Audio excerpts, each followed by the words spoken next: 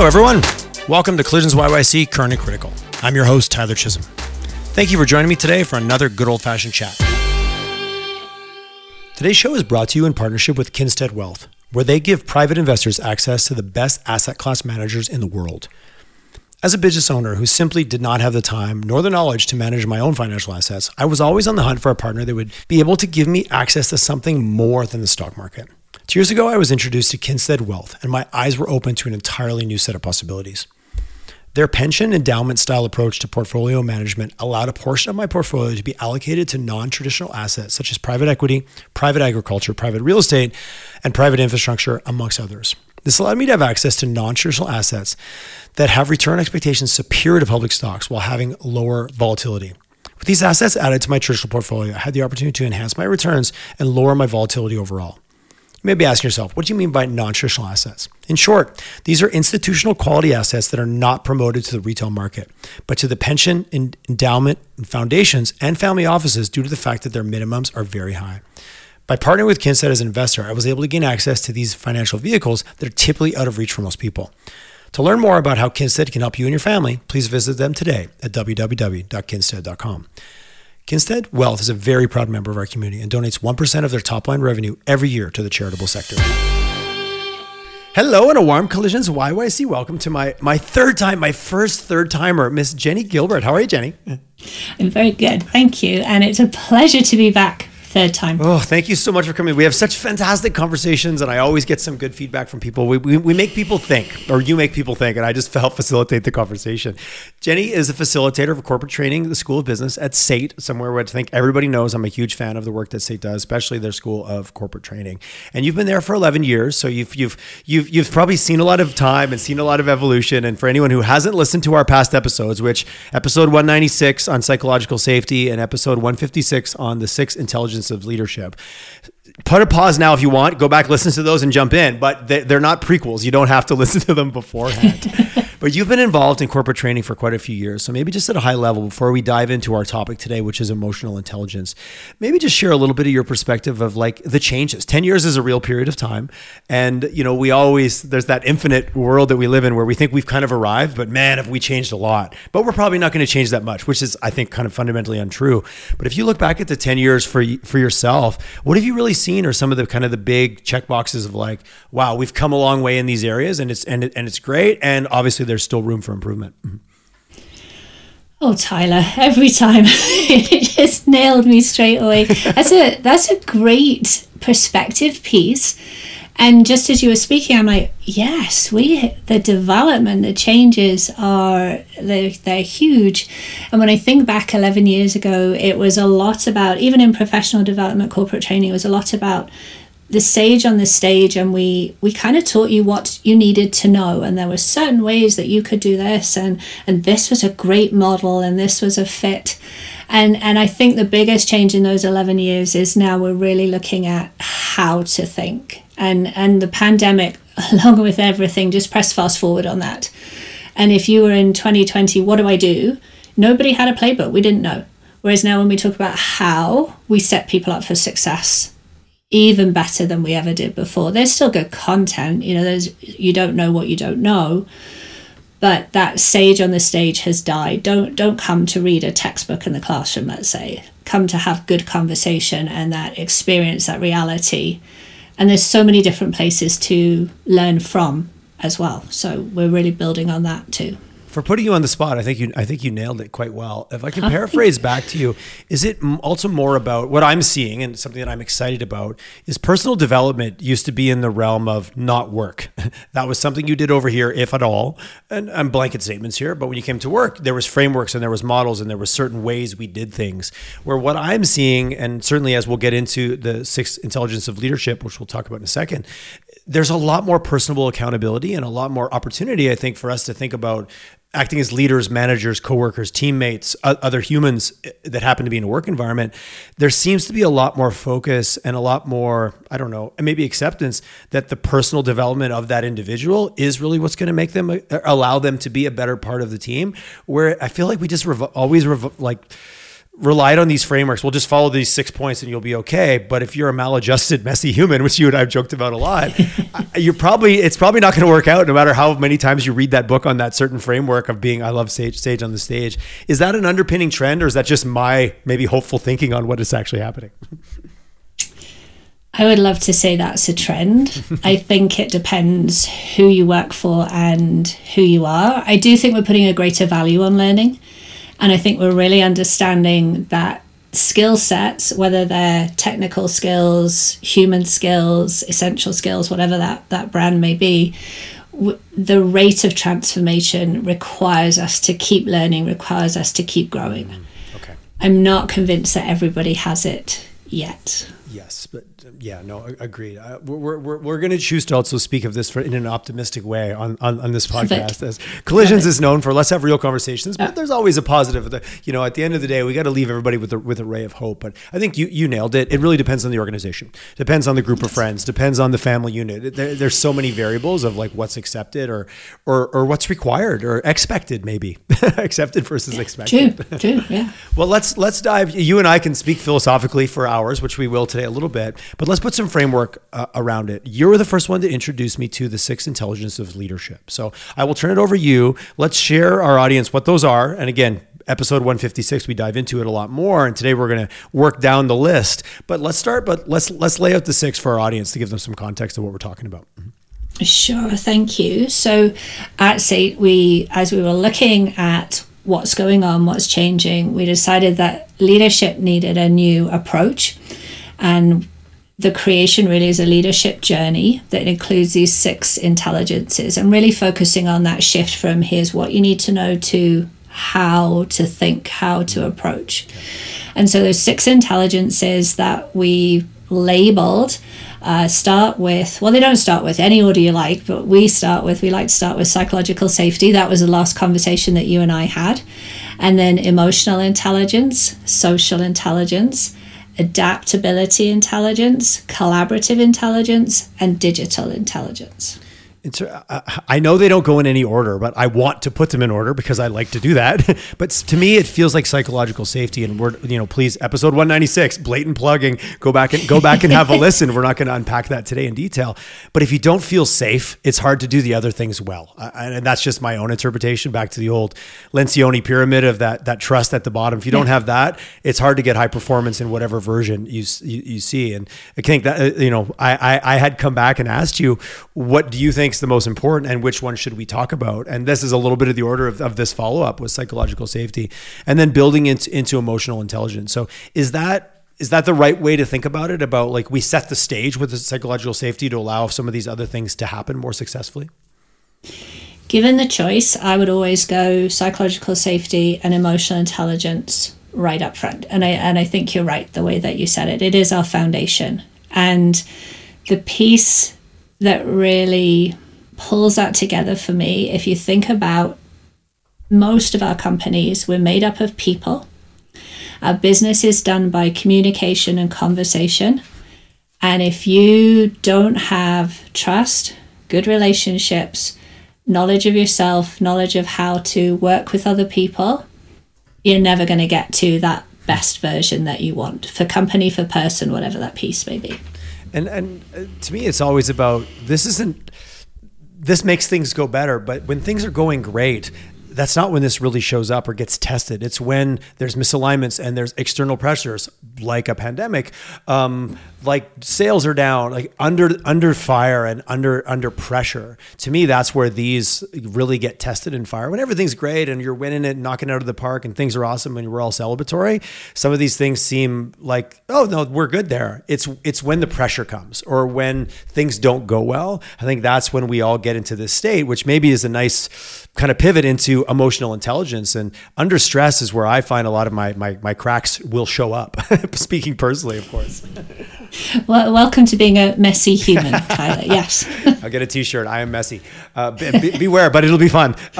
So let's start with emotional intelligence maybe. And I almost want to start with what it isn't, because we love to dismiss things that we can't measure, which I think we'll talk about today. But maybe from the top, like what when you hear emotional intelligence in a town that's run by very technically oriented professionals, where science-based, technology-based, engineers, accountants, emotional intelligence, I don't have time for that fluffy stuff, and I'm overgeneralizing. But is that a real challenge when that word gets thrown around? Yes, and it's often, it's that soft stuff, it's that fluffy stuff, and do we really need our emotions at work? We've survived for however many years, and I think I said this to you before, as a brick wall. I don't need emotions. If I don't show it, nobody knows. And for the longest time, we've sort of had that be tough, dominate or be dominated, control and command. To show any of that kind of vulnerability, there's a word that just puts the hairs up on the back of a lot of people's necks, is simply considered weak. And for a while, when people showed those qualities, we actually valued it and rewarded it. And so then it became a thing. And then if your leader was like that, well, you had to be like that to be the next leader. And it's really only in the last, I would say, 2 decades that we've shifted in many areas to embrace what emotional intelligence really is.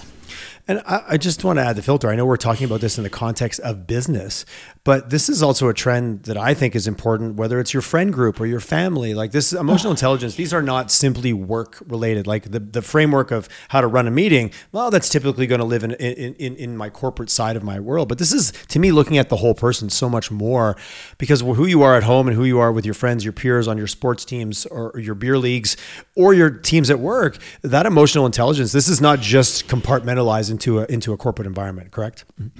Correct. You are the same person at home and at work. And this leads to great debate. No, I'm not. I operate this way when I'm at work and I operate this way at home. That's a interesting use of your energy, to be honest. And a lot of masquerading as a normal person. If I'm, that's very exhausting. I saw a joke years ago. Masquerading as a normal person is exhausting, was the quote I saw. Yes, it is. Again, whatever normal is, how you want to define that. Yeah. And how we behave, how we show up, whether under stress, great point earlier, or whether just as our everyday version of ourselves, is based on everything in our story up to this point. And a lot of that wasn't in our workplaces. A lot of that was created, cultivated in our growing up. Mm-hmm. Well, that's, our environment created our beliefs, and then our beliefs create our environment, or, you can play around with that one a little bit. But what I loved, and you sent me an email beforehand that I really appreciate always, you send the best pre-podcast emails. But what I really loved is how you flipped it. Emotional intelligence is being intelligent about emotions. I thought that was I'd never heard it quite said that way, but immediately go, oh, that changed. Now I feel like I have a flexibility. Now I feel like maybe I have a choice in the matter versus letting my emotions kind of run recklessly with my behavior. So maybe unpack that one a little bit for us, because I thought that was an interesting way to frame it up for me. Mm-hmm.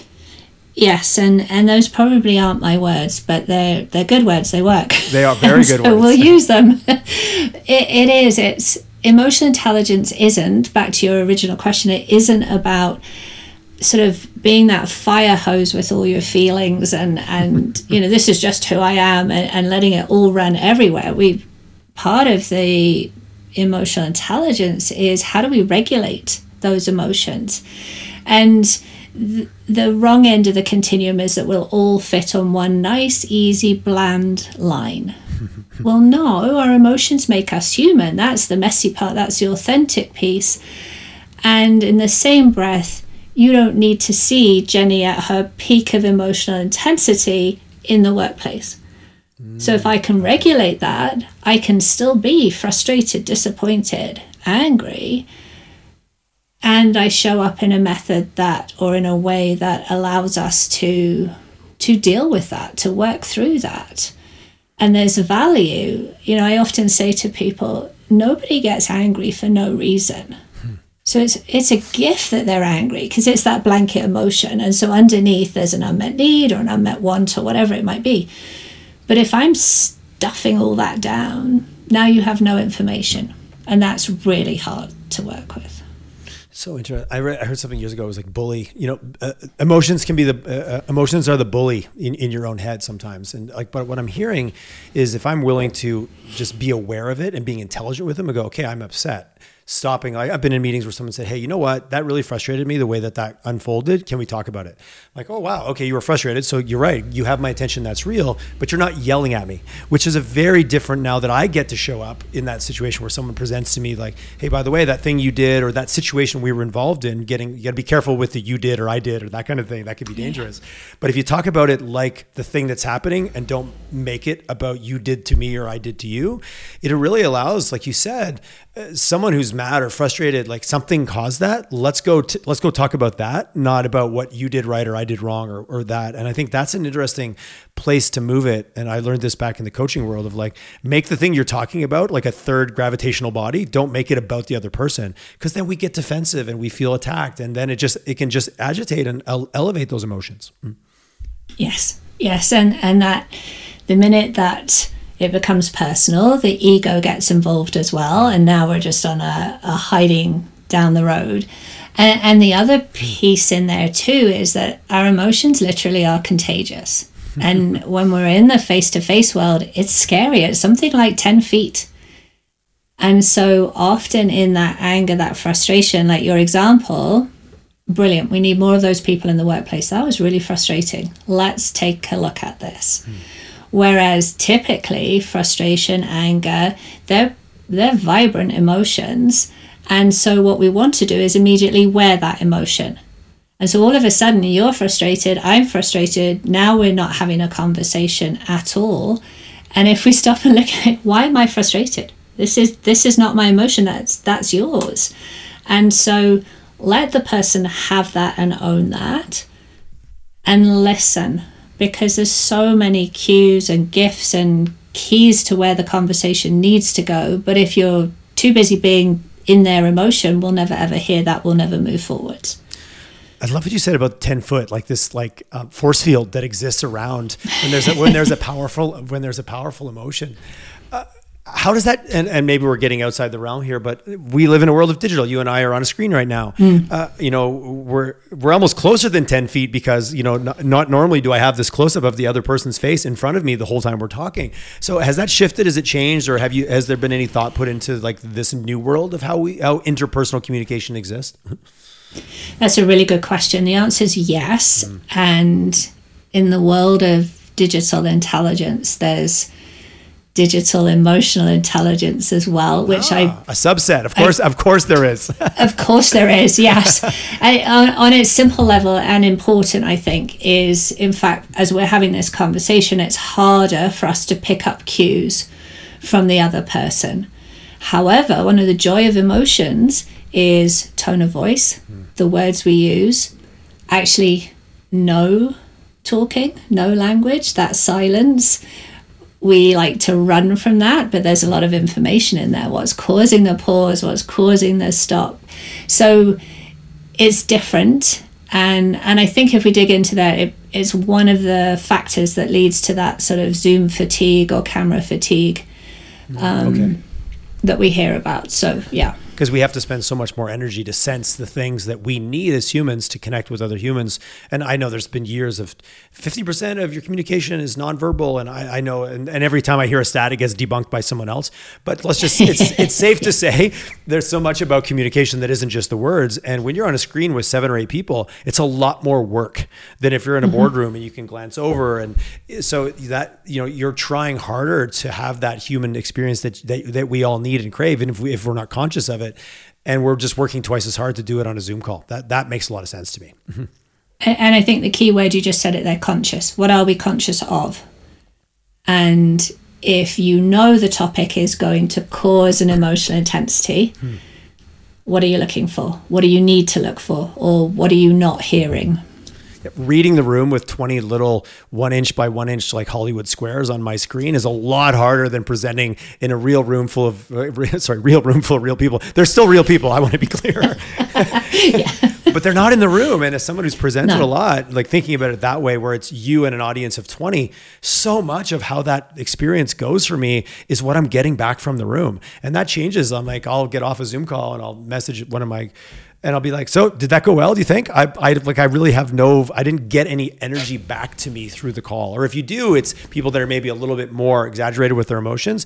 And sometimes you get just a blank screen with someone's initials on it. You don't get a lot back from that on a Zoom call. Yeah, it's harder. And I love that approach.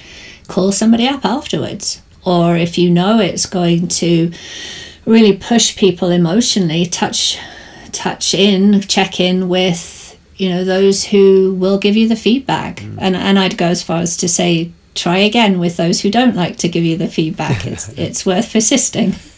Yes, because we all know that there's the outspoken amongst us in the boardroom, and there's the ones that think, and you call them tomorrow, and then they're like, hey, let me tell you because I've thought through, and just respecting everybody's process. And with a team, you get to know people, and again, if you're willing to pay attention and willing to put in that effort of being aware that it is about that engagement. So we're talking about it. I think this can be very esoteric. When you think about it from an organizational perspective, and if you're working with a group and they say, hey, you know what, we need to work on emotional intelligence. What does that kind of mean? How do you, if I'm listening to this and I think about my own organization, I probably have a gut response to whether we have it or we don't, or whether I have it or I don't have it. But what are some of the things that show up that would let you know that you're in an environment where maybe some work is needed? Or, hey, you know what, maybe you guys you're doing okay. What are some of the markers that you look for? Ooh, again, it's a big question. So emotional intelligence, the markers, because emotional intelligence is such a broad spectrum subject, like when you look at it, we're looking at ourselves. How do we perceive ourselves? So looking at your own team, the first thing I would go to is listen to the language and what's the emotional vocabulary like. I mentioned vulnerability earlier, and everybody gets a little bit twitchy and nervous about that piece. But, again, on continuums, at one end, we've got happy, sad, mad, and glad. Mm-hmm. There you go. That's a really low emotional vocabulary. And then if you're hearing things in your meetings, like your example, this is frustrating. That's a slightly higher emotional vocabulary, or emotional literacy as we like to call it there. And so that would be a starting point, is what is the language like? What is our vocabulary between us? What are the interpersonal relationships like on the team? And within our emotional intelligence range, some of the competence we talk about, there's assertiveness. Can I stand up for myself and what I need, want, think, feel, believe? But assertiveness is useless if I don't have empathy with it. And one of the pieces that has really emerged in the pandemic is the need for empathy. And within that sort of same sentence, we have to remind ourselves empathy is not sympathy, it's not judgment, it's not advice, it's simply giving people space. Are we empathetic to their needs, their beliefs, their perspective? Which I love that, because it doesn't mean jumping in there with them. And I think that's a trap sometimes.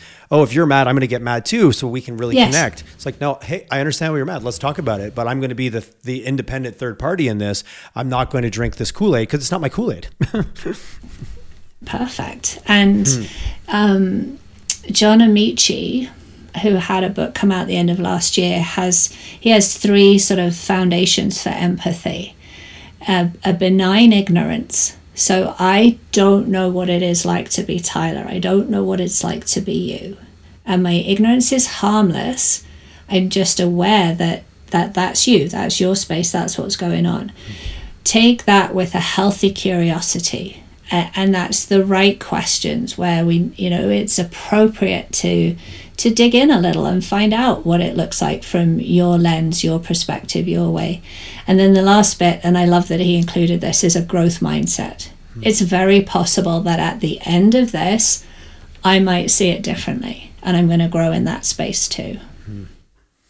I reserve the right to know more tomorrow than I knew yesterday. There you go. And if my day goes well, there'll be something I'll be like, huh, I did not know that. How about it being open and being okay? And that's really where it comes down to the self of you that shows up, and not feeling insecure about, well, geez, I need to have all the answers. And then I think this is a trap that leaders get into. And I think, like you brought up, well, I took the courses and I read the books, like, I'm going to be a leader, I have all the answers. Sage on the stage. I've heard that before. I just haven't heard it for a while. It makes me laugh. Plus, I love a good rhyme. I think that's just a guilty pleasure. If it rhymes, I'm already 50% in on it. There you go. But that idea of having all the answers and being okay that you don't, and being aware of that in itself can really open and close so many doors, especially from a leadership management. Because there's sometimes this story you tell about what you should be now that you are, quote unquote, a leader. And I think that just opened another door, the story that we tell ourselves. And especially, it's always been, but I think especially now, is what is our ability to really see reality for what it is. And that's important in this emotional intelligence conversation too, because without reality testing, we get drama, and drama doesn't help us. We know that, but our ability to create drama is incredible. And that's a gift too, because that's our whole creative side, but there's a time and a place for it, and we don't always need it.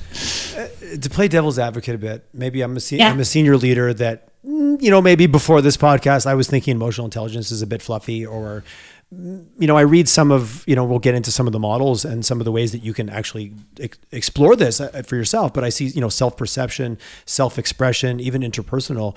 I might be inclined to say, geez, this is a workplace. Why is it my role to help you with your self-perception? You need to go, if you need to work on that, you should go work on that on your own time.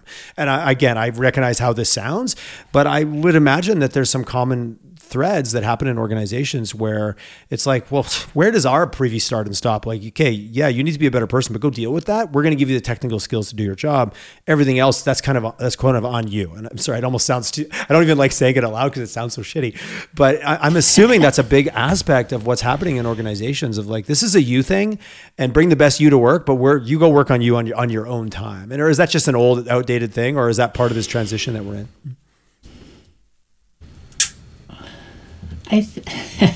Jenny, I feel like I'm putting you on the spot today. You are. That's why I like coming, Tyler. You make me think as well. Oh, but thank you. That's a nice thing to say. I love it.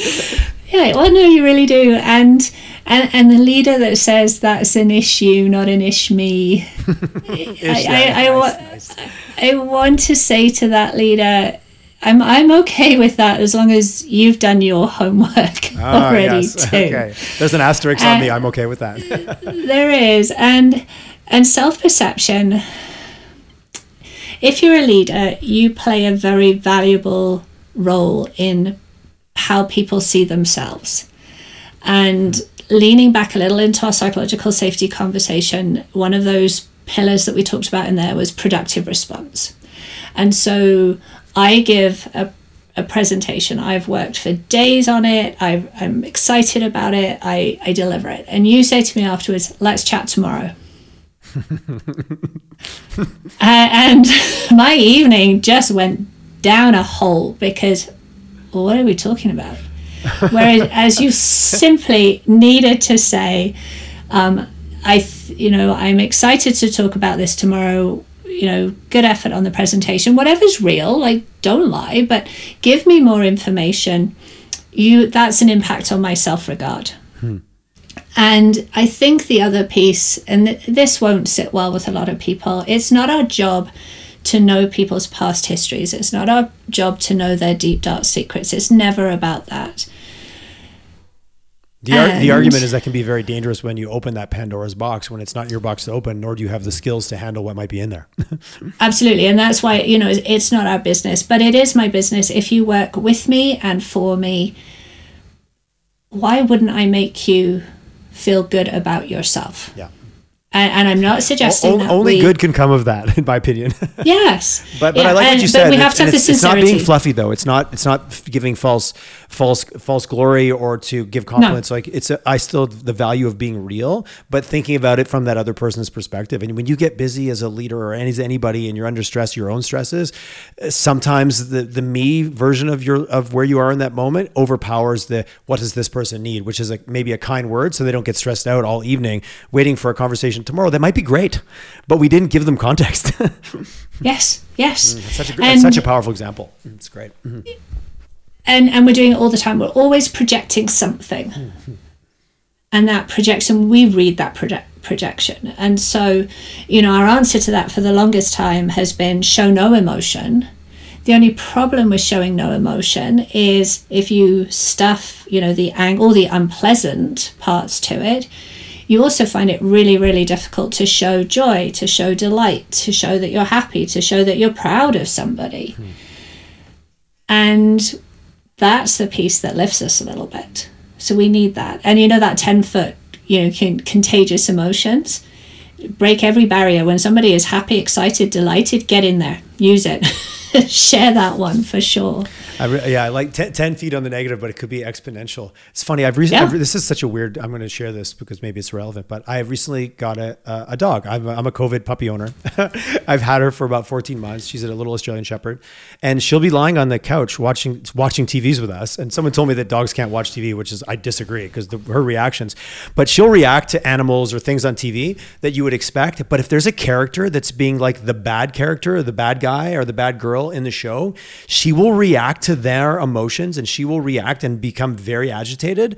But a happy character or fun or playful scenes, she doesn't pay any attention to. But as soon as there's aggression or something that's uncomfortable on there and that character's doing something bad, she reacts to it. And I've started to notice a pattern of it. And if she can pick up negative emotions or a negative tone in whatever we're watching, movie or show, based on the character. And I found that really interesting. And I've just started to really observe it as, why are you barking at the TV? I'm like, oh, wait a second. There's a pattern to why she's reacting. So that 10-foot story, now I have a bit of a reason now to understand why she's doing that. Just so random, but I found it interesting how intuitive, because in their world, everything is about intuition and emotion and how they feel and how they respond. Yeah. And we bring it up another 10 levels from that level. Yeah. And her level is pure because she's not hearing language or anything. It's just, this causes me to react. I feel threatened in some way. So now I'm going to bark at the TV, which the novelty goes off that real quick, but I'm trying to learn from it as an observation. Like, okay, really, we don't need to kill the television yet again today. So I'm going to, how do we start putting some, because if you can't measure it, it mustn't be real, right, Jenny? I've heard that before. I'm quite sure you have, but you can put some measurements around, EQ. You actually triggered me to go, oh, wait a second. I did my EQ a few years ago. Yeah. So there are some tools and some tactics, we'll take the structured and analytical people who are listening on this that hopefully haven't bailed on us yet. They go, okay, all right, if there's a tool to measure it, I'm a little more curious now. So how would you recommend even approaching tools and labeling? Because that can be dangerous unto itself. It can, and there's only one tool that I've ever used, so it's the only one I can speak to. Okay. Excuse me, and we use the EQI 2.0. Okay. So it's a model. I'm not usually a big fan of models, but this one works well. Okay. And it's an assessment that you would have to pay for. You would take it, but you do get back your report of your emotional intelligence. I wouldn't advise just doing it by yourself. Because being human, as we are, we look at that report and it comes as a scale. And when we first look at the scale, we want to judge ourselves and we say, oh, I'm not very good at this. And oh, look, I'm quite good at that. And what emotional intelligence is about is balance. So I mentioned before, assertiveness with no empathy, that's not very helpful. You're going to be coming across, whether your intention is or not, but you'll be coming across as aggressive or arrogant or autocratic in your leadership. And so really, when we look at all those measurements, it's how do they balance? How do they work with each other? Some complement each other, some don't. And so having guidance and working through that report is important. convinced, or I'm sure there are many other ways that you can measure it. I just wouldn't be able to speak to them. No, fair enough. And again, as chance may have it, that was also the report that I went through, and I did it with my executive leadership coach. And to me, the real value of this overwhelming document, you immediately go to where did I do well and where did I not do well? Or certainly I did. No question. Yeah. When I sat with my coach, she was very good at going, okay, let's talk about this one and where that might be showing up. And she actually picked a strength first. She goes, well, you're really high on this. So let's talk about where that might show up in your real world. And then let's look at maybe another, like, what would be the inverse of that? If that wasn't showing up, what would be here?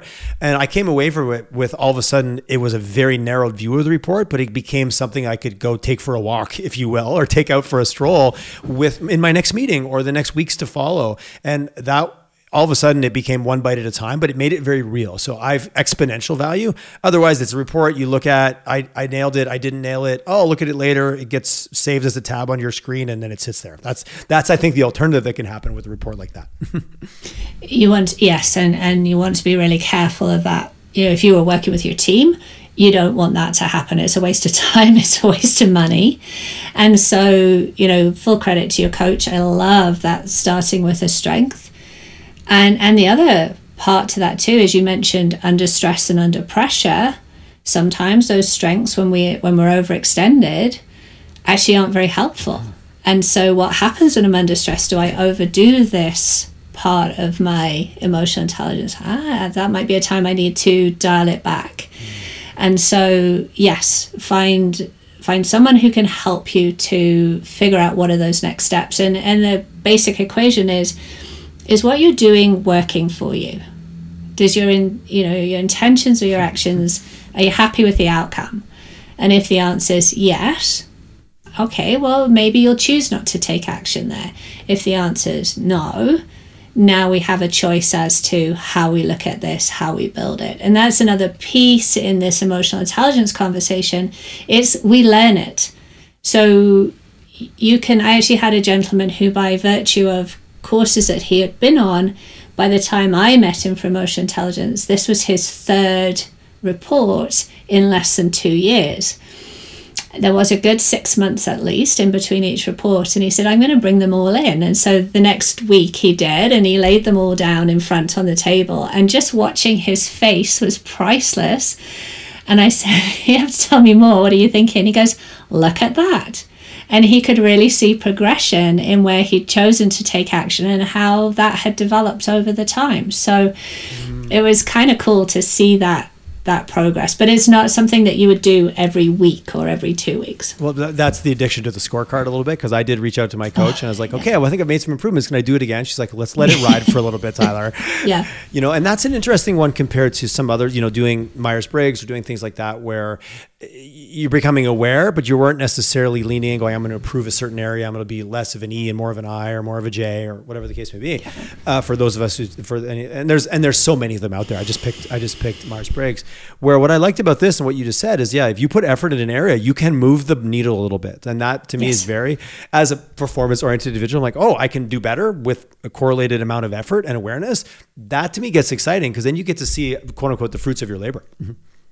Yes, and the other aspect is there's your sort of basic EQI measurement. There's also a leaders version that you can do, and there's a 360 version too. So open the door as wide as you would like to go down there. As comfortable as you are in the self-perception, self-expression. I was joking. I was talking to my leadership team the other day, and as we've gone to full remote. So what's culture look like, and how do we, and he joked, he goes, this is really as simple as how's my driving? We do an initiative and then we reach out to the team and how was it? Did we do what we said? Did we follow through? Did you get what you wanted? I love the how's my driving analogy that we've all seen on the back of a truck or something along the way, and as leaders and as managers, sometimes you don't need to take an assessment. You can also just, with honesty, and if you've got psychological safety and trust, you can ask the people that work with you, because nobody knows better how you were in that meeting.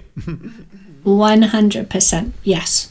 And culture's living, culture's breathing. We know we're too smart now to know it's not the ping pong table, and if you've gone remote, you don't have a ping pong table No, you anymore. don't. And that, hey, guess what? That wasn't culture in the first place, but that's a whole other podcast. It wasn't. Good for you. Good for you. A foosball table doesn't make you cool. No, sir, it does not. No, not at all. But that conversation will make it a very cool culture to hang out in.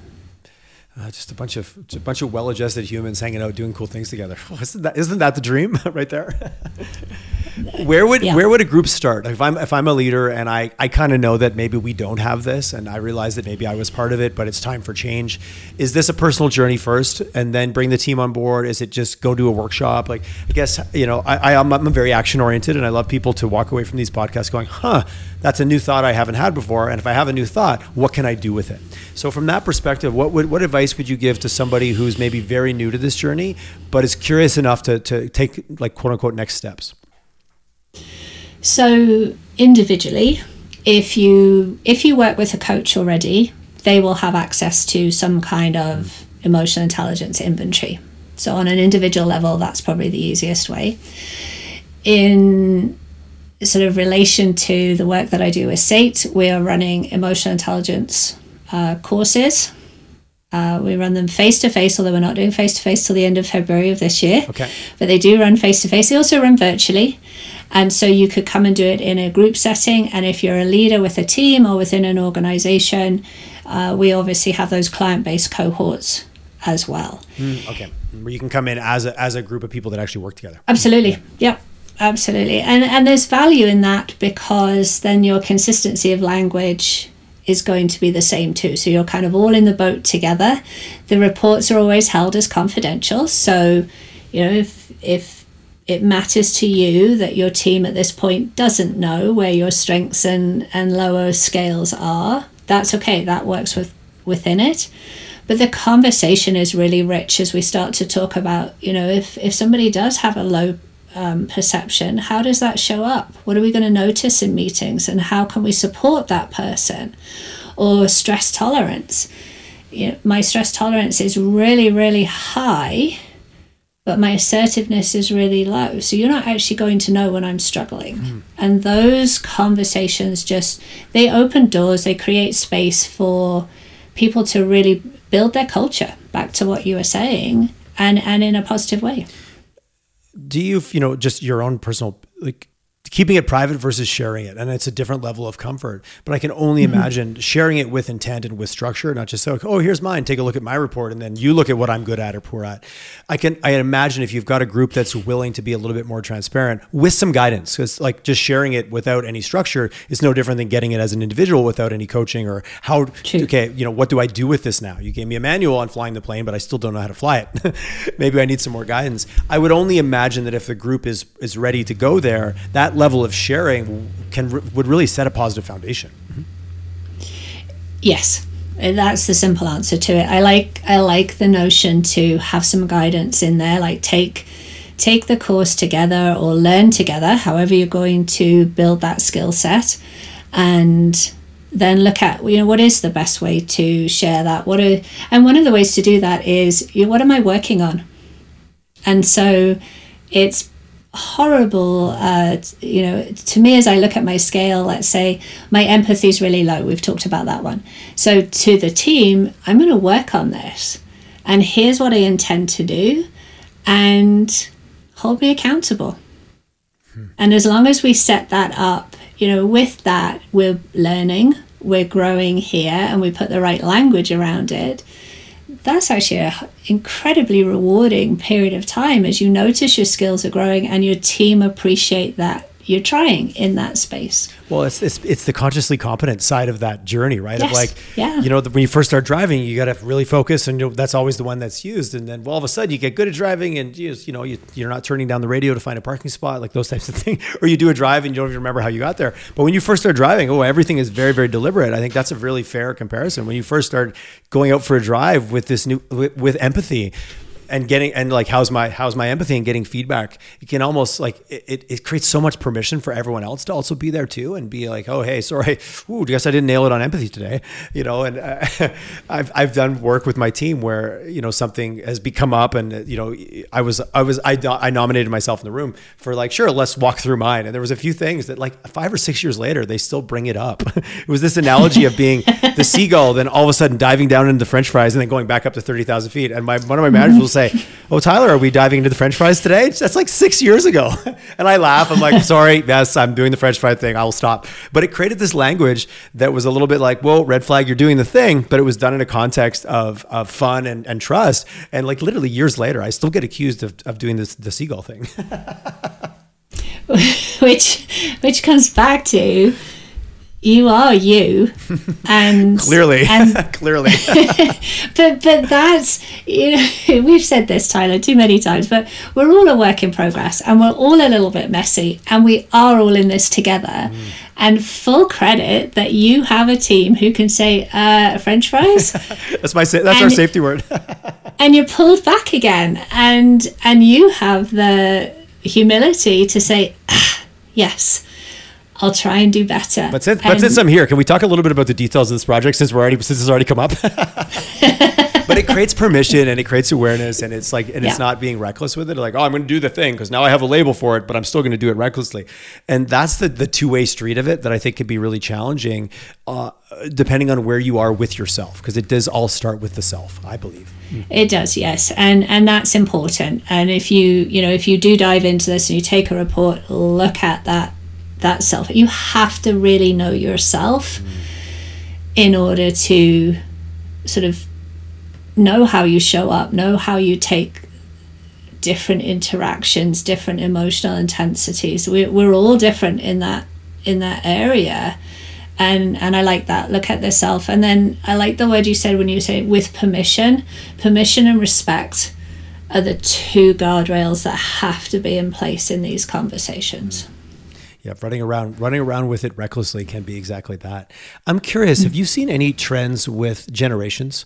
And I don't want to say boomers or Ys or X's or any of that, but is there a movement? Is there more self-awareness, or is it more cool to be self-aware for the younger generation?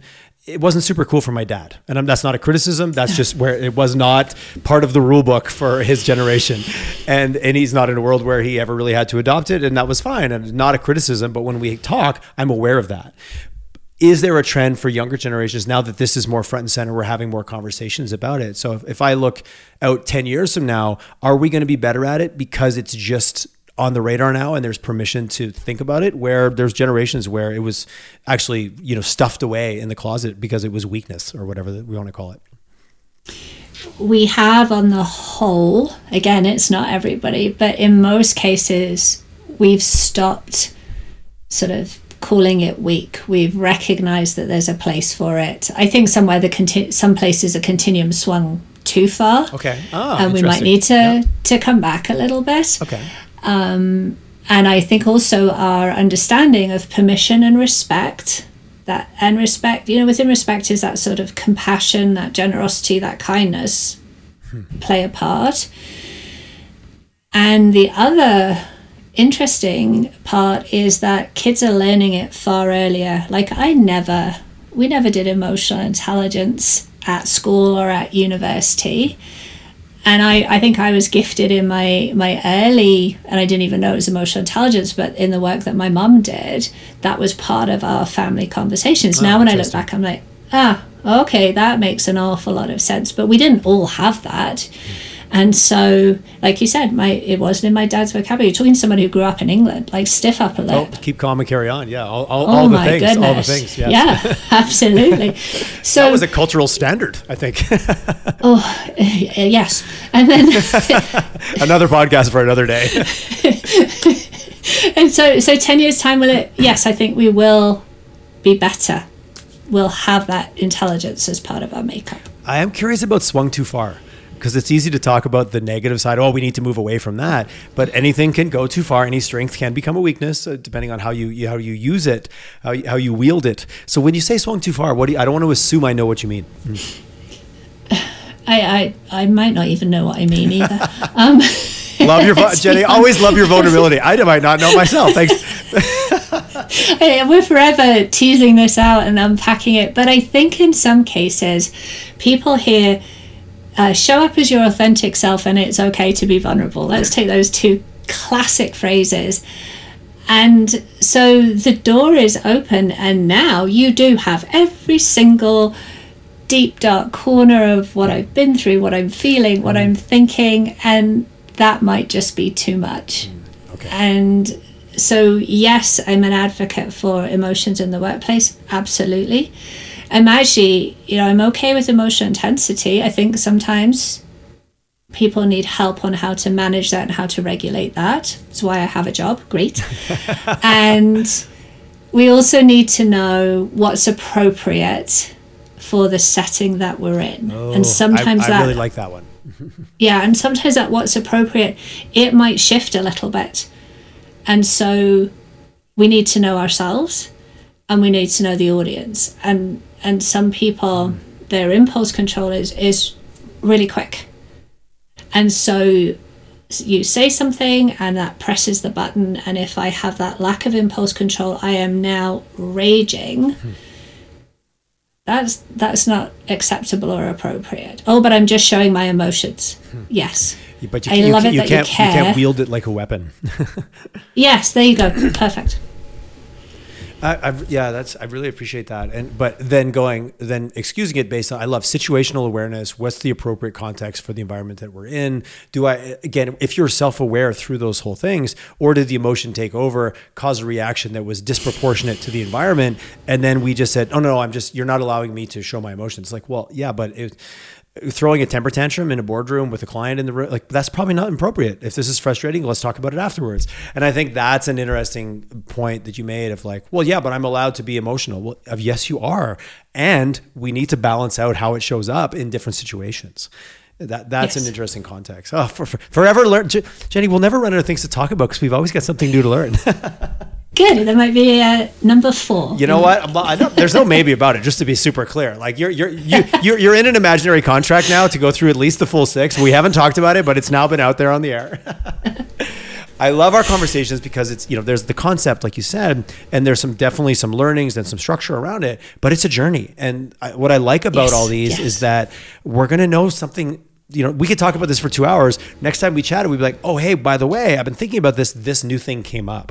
And the permission that this is never finite, that it is infinite, to quote Simon Sinek, but it's always moving and we're always evolving. And that's what I really like about these, because they're not finite models that you just have to memorize the framework, get tested in your MBA class, pass, and then go use it. That's not what these are. And the more I talk with you, the more I'm appreciating the scale and the evolution that all of these 6 intelligences are going through. Certainly that's my interpretation anyways. It is. I love that. And we're always talking about it's curating, and curating allows us to shift with what's going on.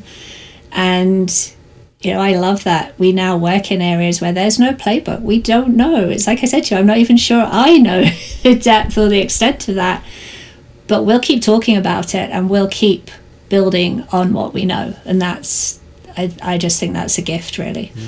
And the shared belief is that it's worth it. It's why we're going to keep talking about it, because the outcome is worth it in incremental stages. And as an organization, hey, you're not going to have this all nailed, but your willingness to even have the conversation, become aware of it, and then always like, how's my driving? Constantly getting feedback and not looking to be, when you say, how's your driving? It can't be just looking for compliments. You need to actually be open for real feedback, because that's the only time change happens. And I talk to a lot of leaders, and I'm in some executive groups, and there's will we ever get it right? It's just versions of improvement in my mind, but this finite get it right or get it wrong, or, well, why are we doing leadership training? We did that a couple of years ago. Aren't we good? Like that kind of that checkbox mindset does not apply to these at all in my mind as a finished.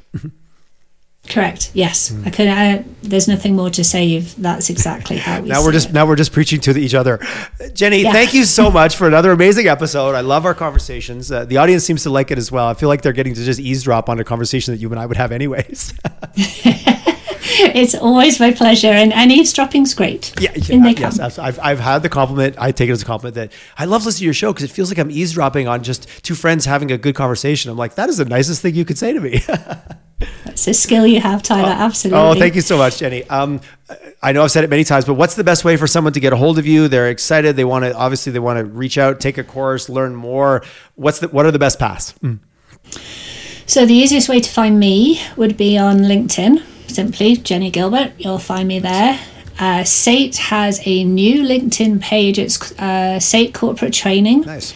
That one's going to take you to anything you like, the idea of SAIT's courses or that leadership journey and the 6 intelligences that we talked about beforehand. It's probably the easiest way in both cases. I haven't checked out your new corporate page. I'm going to check it out now. See corporate training. Oh, right on. Excellent. Well, again, we're trying to improve how we communicate because we have so many ways to do it. It's almost overwhelming. But Jenny, thank you so much. Always love our chats. And I will boldly say, stay tuned to our audience for our next conversation, which we haven't determined what it is yet, but I'm hopefully boldly confident that there will be another conversation. So always love it. Thank you so much, Jenny. Really enjoyed our conversation today. And thank you too. I'm looking forward to it.